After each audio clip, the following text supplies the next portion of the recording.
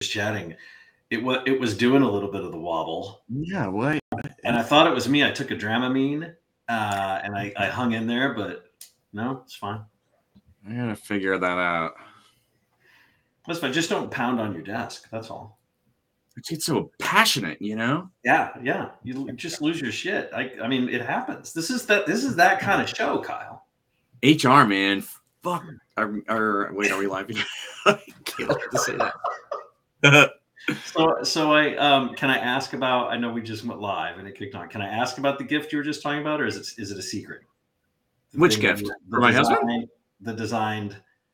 Oh no, that's not a secret at all. I didn't want to spoil it.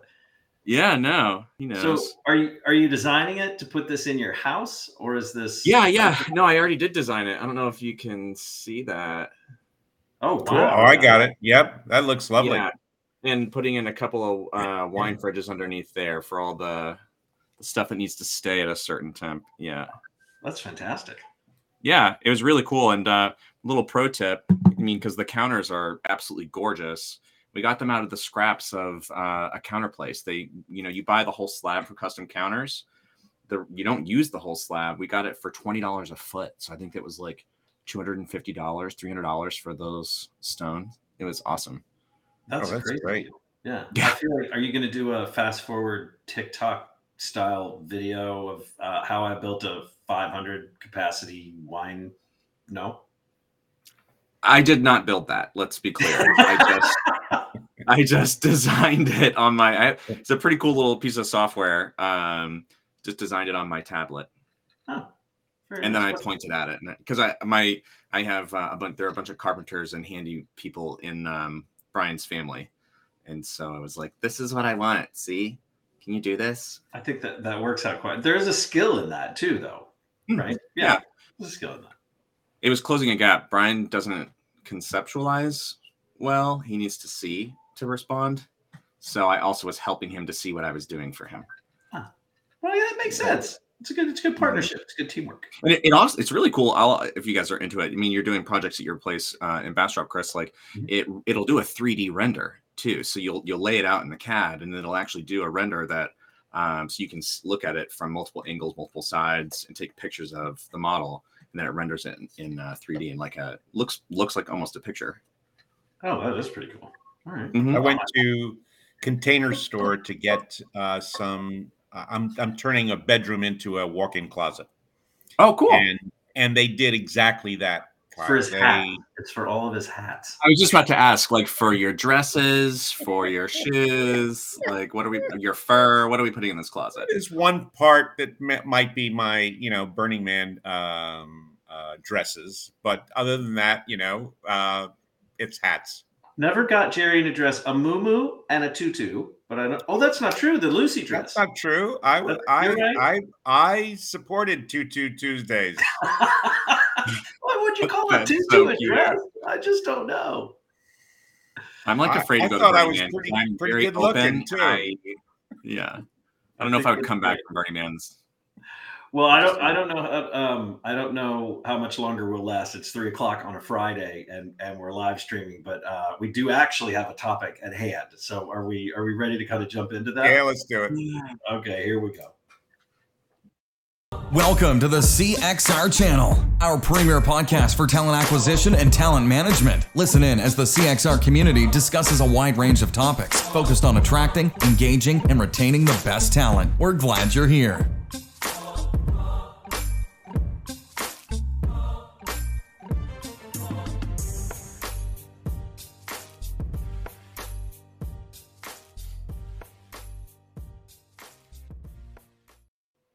All right. If it's your first time joining us, I'm Chris White. I'm the president of Career Crossroads. This is the Recruiting Community Podcast, where we invite folks from within the space to talk about stuff that's top of mind. It is not usually wine cellars and construction, but you never know what you're going to get on here. If you are joining us live, we'd encourage you to jump into the chat stream. That is, I believe, going to be found on Facebook, LinkedIn, and YouTube directly, but we are also streaming to Twitter and a couple of other places. So you can check those out as well. If you're interested in learning more about Career Crossroads, you can just head to cxr.works. With that, I'm going to go ahead and invite my partner in crime in. Jerry, how are you today? Pleasant good afternoon to you, and Friday. It is indeed a pleasant. I don't know why we don't have wine already. I don't. Oh, oh man, I meant to. I'm sorry. Yeah. It hurts. My lazy ass hadn't gotten out of this chair in the last 3 hours. That could shorten this podcast considerably, or lengthen it. So we got a wonderful guest today. I think first time on the show. We've known this dude for a while. Let's go ahead and bring him in from the green room. Kyle, how are you? Hi.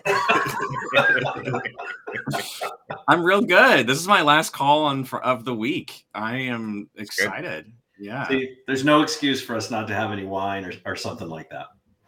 We should have planned. I mean, if I start now, I don't think I'll end early. It'll be a late night.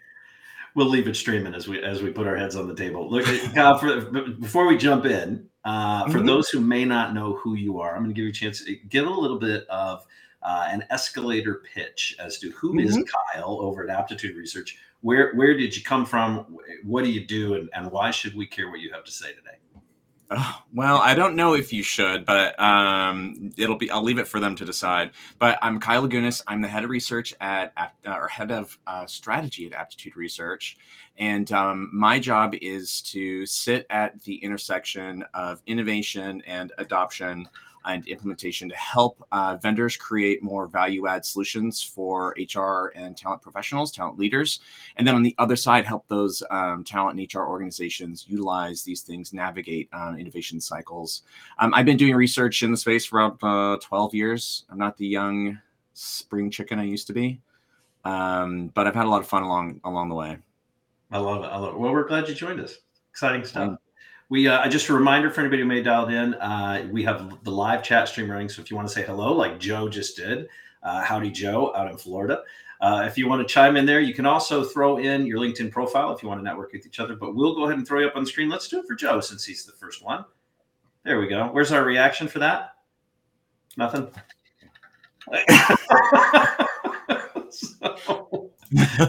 Feel free to join the conversation. We'll throw those questions up and take part in that. So Kyle, the reason that you're working on some new research that we thought sounded kind of interesting and that we thought some folks would get a real kick out of. Do you want to share kind of a little bit about what's going on over at Aptitude Research? Yeah, absolutely. So we just released this research report called the New Wave of HR Transformation, and it is all about the state of automation in our space. Automation is, I think, something that we have been utilizing, whether we knew it or not, for I'd say better part of a decade at least. But we are entering this new stage where we're in an early majority. So it's not just people running at the very forefront being pioneers. This is actually the majority of organizations. 76% of the 300 HR organizations we surveyed are utilizing in some shape or fashion. Which is good, but then the question we have is like, well, what are they really getting out of it? We found that 60% of companies had increased their investment in automation tech last year, specifically in HR. And we also found that 62% of CIOs said that it was HR automation projects were equal to or more important than any other in the enterprise. And the number one driver is improving employee experience. It was like something like 42% of people said that that was the number one thing they're trying to improve with automation. But only 3% of the companies we surveyed ranked it as one of the top outputs of their efforts. Like only 3% said they got lift in employee experience so far. So it's like, we've got budget for these things. We've got buy-in for these things. The IT org is aligned behind these things. And HR is maybe going to shit the bed. Lagging. I think lagging was the term I would have picked. Well, they're struggling. Yeah, they're struggling. I mean, Chris, you've implemented some really innovative programs in your career. Jerry, you've been alongside folks doing the same thing, advising for a long time. I think we all know we've given HR and talent leaders have not needed to be the foremost technical expert in order to implement new ways of working, better ways of working. So with something like automation, this is where it gets different.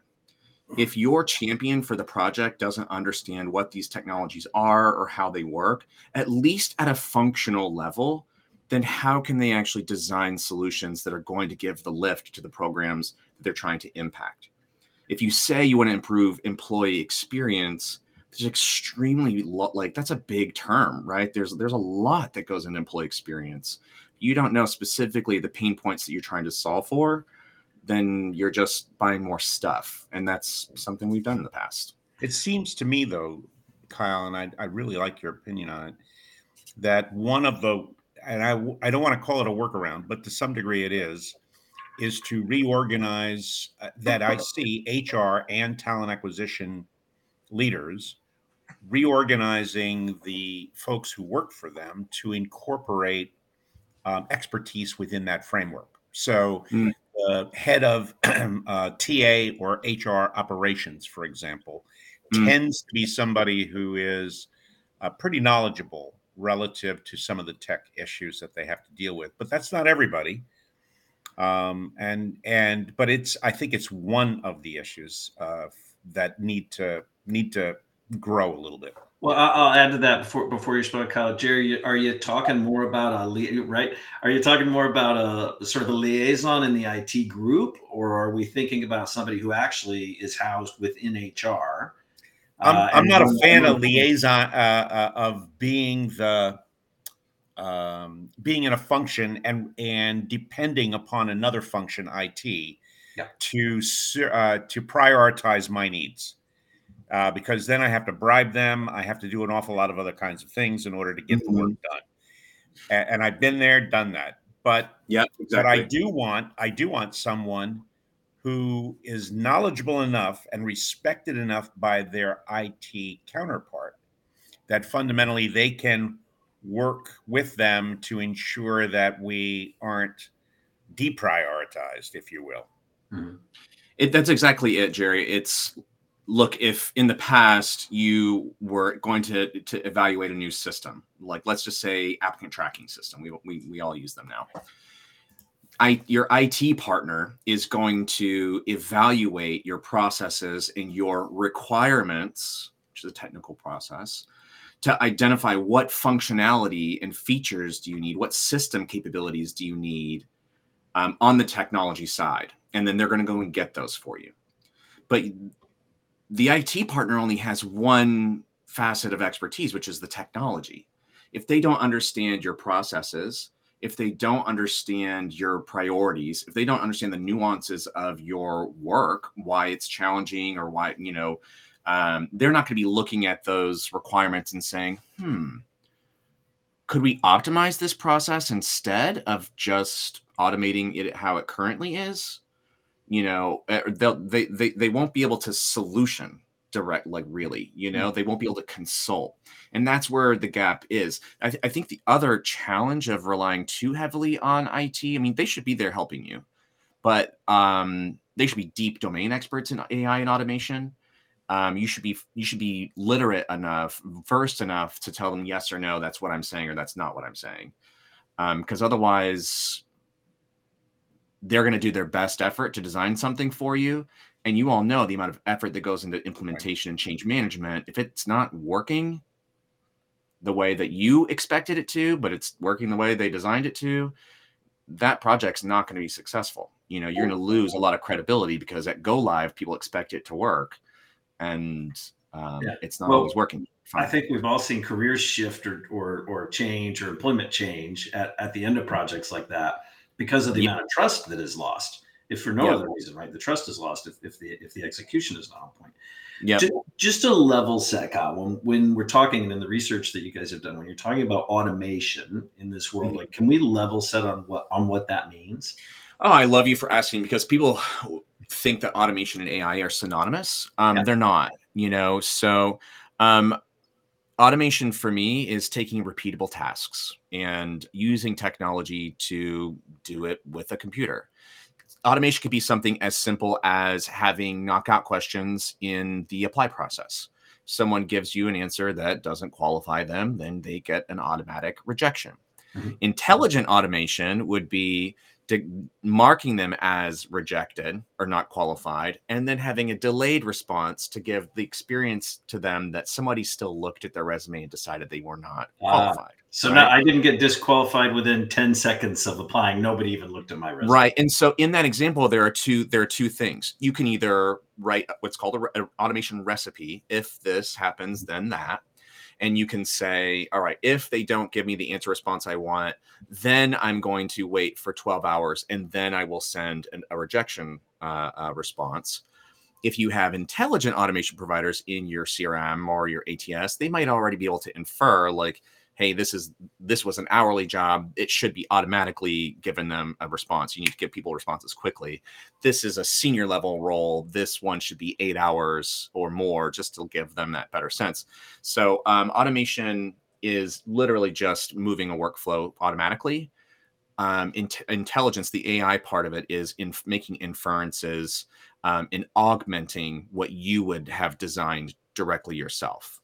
Okay. And those are pretty baseline automations. Yeah.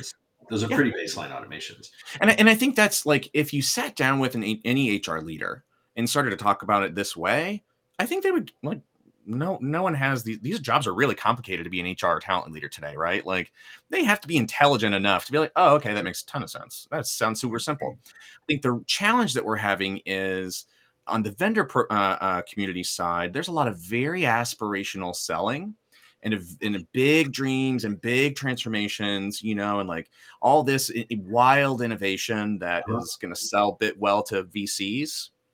And so for HR and talent leaders, they're like, hey, this sounds real cute, but I just need a CRM or I just need an ATS. So they're going to check out a little bit and be like, all right, well, it sounds like you've got a little magic wand you're going to wave for me to get me that stuff. That sounds great. So just throw that into whatever my licensing fee is for the core system. They don't understand that in order to get that lift out of the solution that they're being sold, they have to work closely with the vendor to design those solutions. Like automate, you know what I mean? Does that make sense? It's like, I have transformation now, but you don't. You have a system that can support a lot more lift if you take the time to design that solution. Well, that does make sense, but it's not what we typically, I hate to say typically, but it's just not what we typically see a lot of leaders sometimes get stuck doing. And that's getting technology before they necessarily even understand what problems they're solving for. Right. Or just getting tech for tech's sake. Absolutely. But all right. Again, you've sat in the seat, Jerry, you have too. Think about how much bandwidth you have as a talent leader, HR leader. You do not have all day, every day to think about what would be an ideal, like what is the biggest problem I'm going to solve for? Well, your biggest problems are super complicated. Right. So you're like, well, maybe I'll come to this. Like, I'm not quite sure exactly what I need out of a CRM, but I know that just philosophically what it should be doing for me. So I'm going to buy it. I'm going to take a field of dreams approach. I'm going to buy it.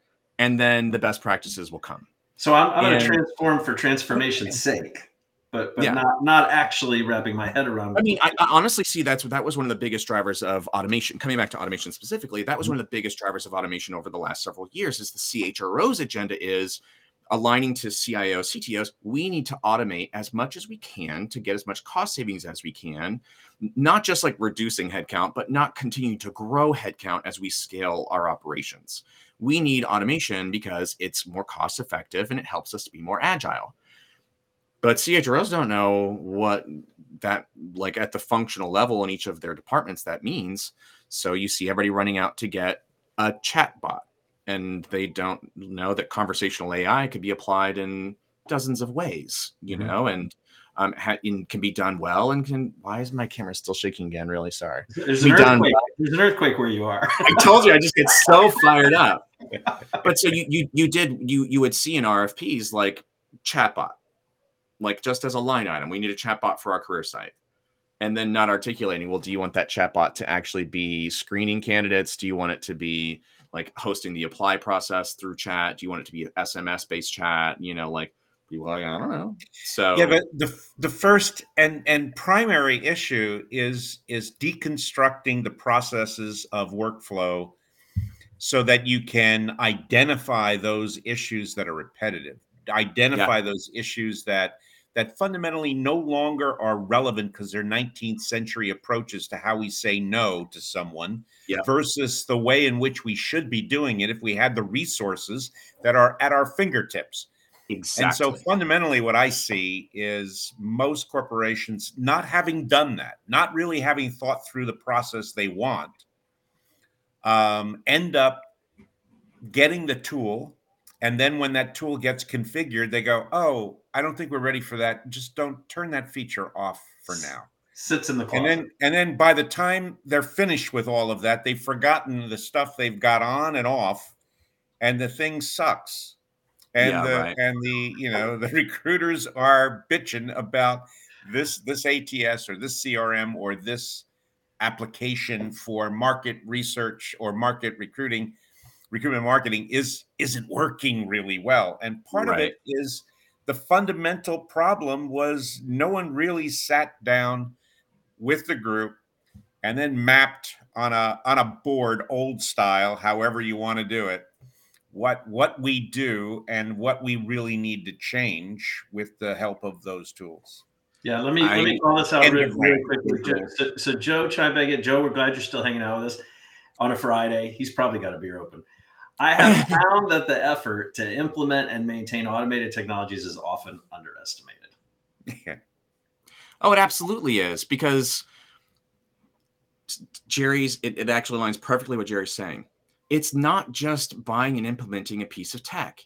It is an exercise in optimizing processes. So the reason why we titled this research "The Next Wave of HR Transformation" is because the last great wave was the move to cloud.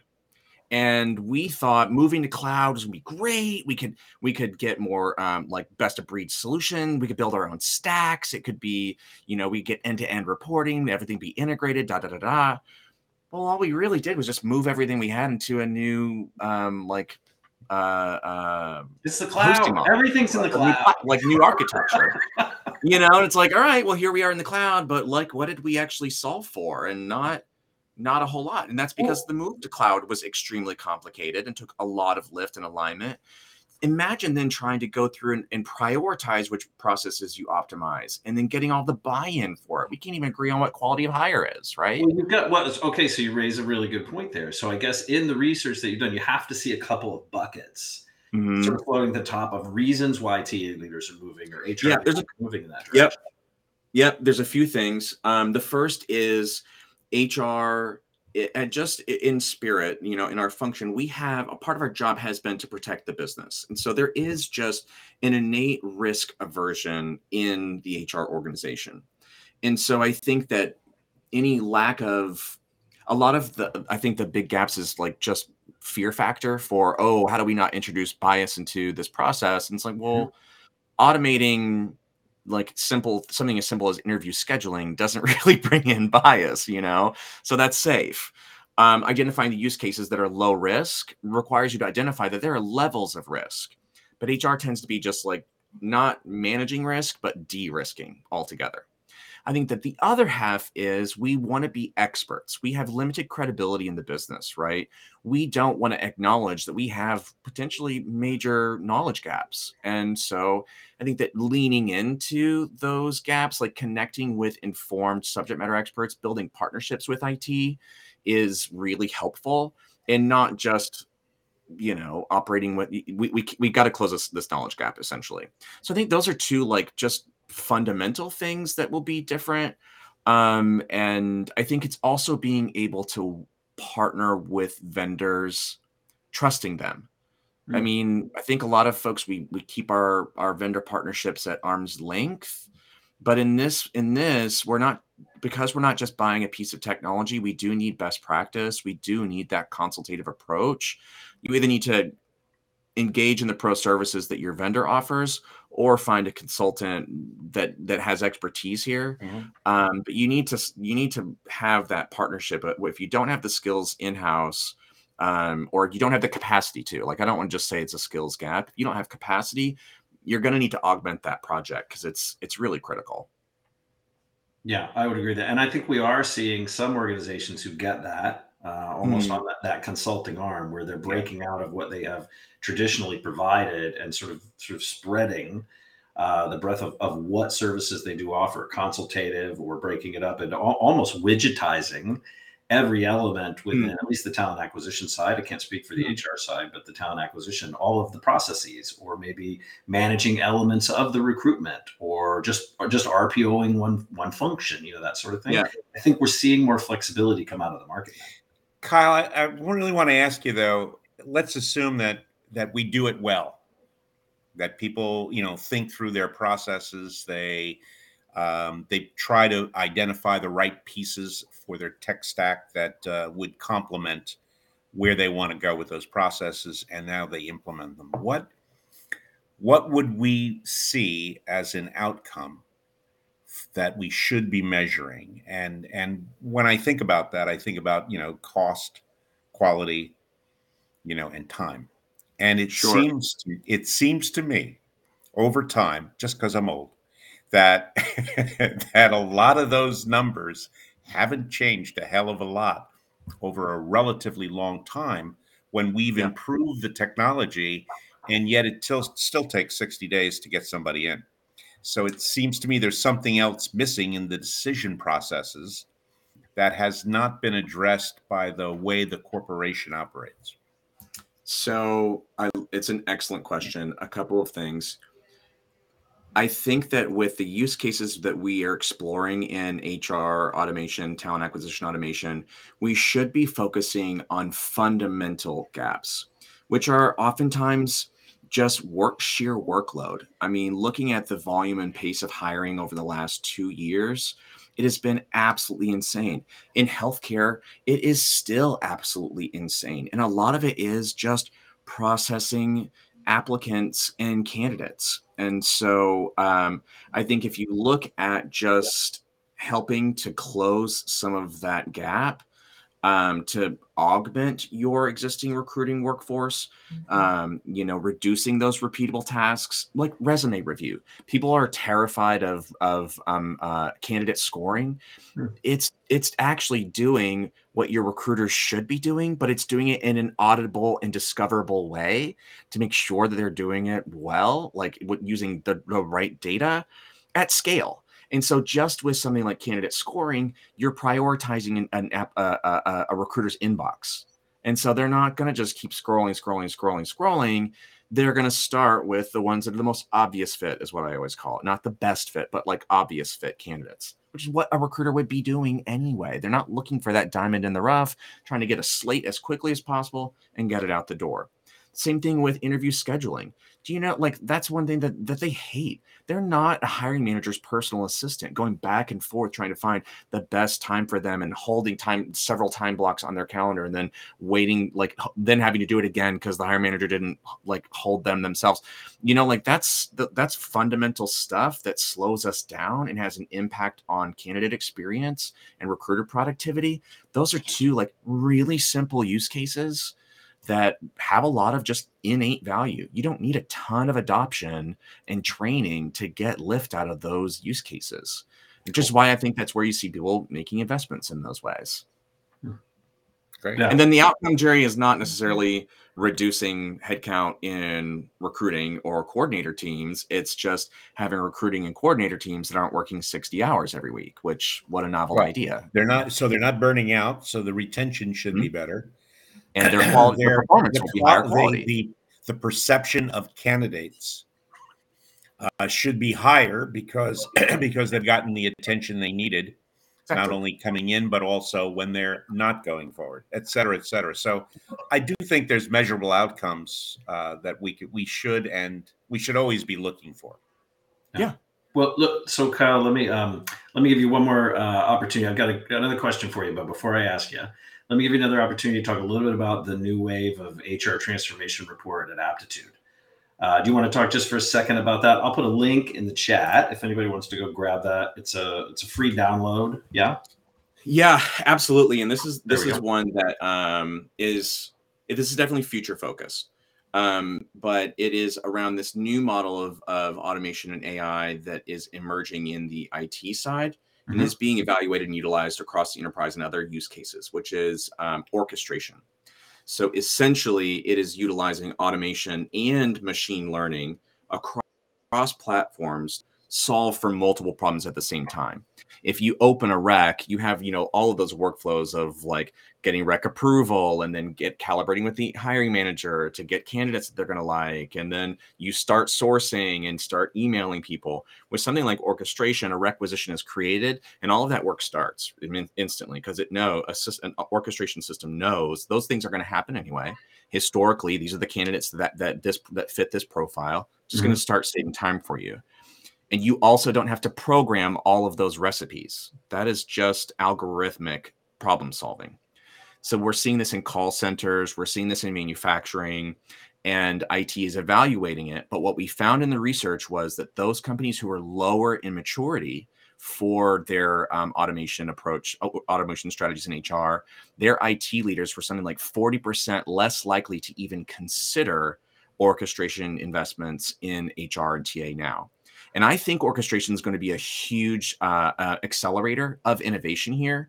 And for the companies, the HR teams that are falling behind, that's the big risk factor. It's not necessarily that your automation project's not going to be like successful out of the gate. You can always iterate. It's more so that you are going to be losing credibility with your primary technology partner, which is IT. And so this model, I think we're probably about 5 years before we see it coming into that early majority stage, but it's already happening elsewhere in the enterprise. And that's something that we fail to look at in a lot of our tech analysis, is just focusing in work tech HR. This is something that's emerging in other markets. And I think it's something that could be a huge benefit for us that we need to be ready for. I love it. All right. And for those who are just on the audio and maybe not watching on video, it's aptituderesearch.com. It's exactly how it sounds. There's a research report section, so you can find that in their new wave of HR transformation. Kyle, I love your outlook on that. Let me ask you now, if you were going to write a book, your own book on this topic that you're so passionate about, what would the title of that book be today? God, I don't know. Something realness, honestly, because I don't think it's doom and gloom. I think it's all about getting real. Like, what are the real gaps in the HR talent acquisition organization? Mm-hmm. But some of them are not like if I were a practitioner leader, they're not my gaps. They're things that I'm going to have to overcome. So maybe it's just automation realness. It's like acknowledging you need to build better inroads with compliance and data security going like beforehand, because they're gonna have all kinds of questions. It's building relationships with IT beforehand, because they're gonna otherwise try and push you around. It's knowing who's doing actually what in the market. So when you go to build an RFP, you're gonna get what you need from the market. So probably something like that. Automation. It'll be sexy. It'll be sexual. It'll be funny. It'll be intensely insightful. And it will have my headshot like really close up on the like front cover, like this. Super. I'm having like a Just Jack flashback. Does anybody remember? I love that guy. Does anybody remember that guy? Oh man! If only I had as much ego as Jack. Oh my gosh! All right, so who gets the first copy of it? You're not allowed to say Jerry or Chris. My mom, duh. Oh, that's wonderful. She's gonna put it up on her fridge, and she's like, "My son wrote this." I don't know why she's an old lady all of a sudden, but well, she's got a hell of a magnet, or it's not a very big book if it's going up on the fridge. Actually, I have a picture of her up here somewhere. Yeah, she's over here. All right, well, Kyle, thank you so much for joining us, man. We know your time is precious, and we're super grateful that you made it here. It was so fun. Anytime, I'm happy to join the conversation. Thanks for having me. Good to see you too. All right, I'm going to put you both in the green room. Don't go anywhere. Hang out. I just want to remind everybody, cxr.works/events. You're going to see what's going on. We're back. Live events are coming up. They kick off in March. We're going to see you in person. We're on the road. We'll also be at a couple of conferences. And then, of course, I want to remind everybody, we launched it last week. If you enrolled in our new learning series, cxr.works/learning, if you enrolled in that last week when it was open to everybody, you can still go in. It's not necessarily open to anybody to newly enroll, but you can go in if you had already enrolled, and you can finish that work up. And I guess we'll just see you when we see you next time. We're doing it live. We'll see you Tuesday is our actually next live podcast. So we'll see you then. And I think we got another surprise podcast coming up in a few weeks. So stay tuned. Thanks for listening to the CXR channel. Please subscribe to CXR on your favorite podcast resource and leave us a review while you're at it. Learn more about CXR at our website, cxr.works. Facebook.com and Twitter.com/Career Crossroads, and on Instagram @CareerXroads. We'll catch you next time.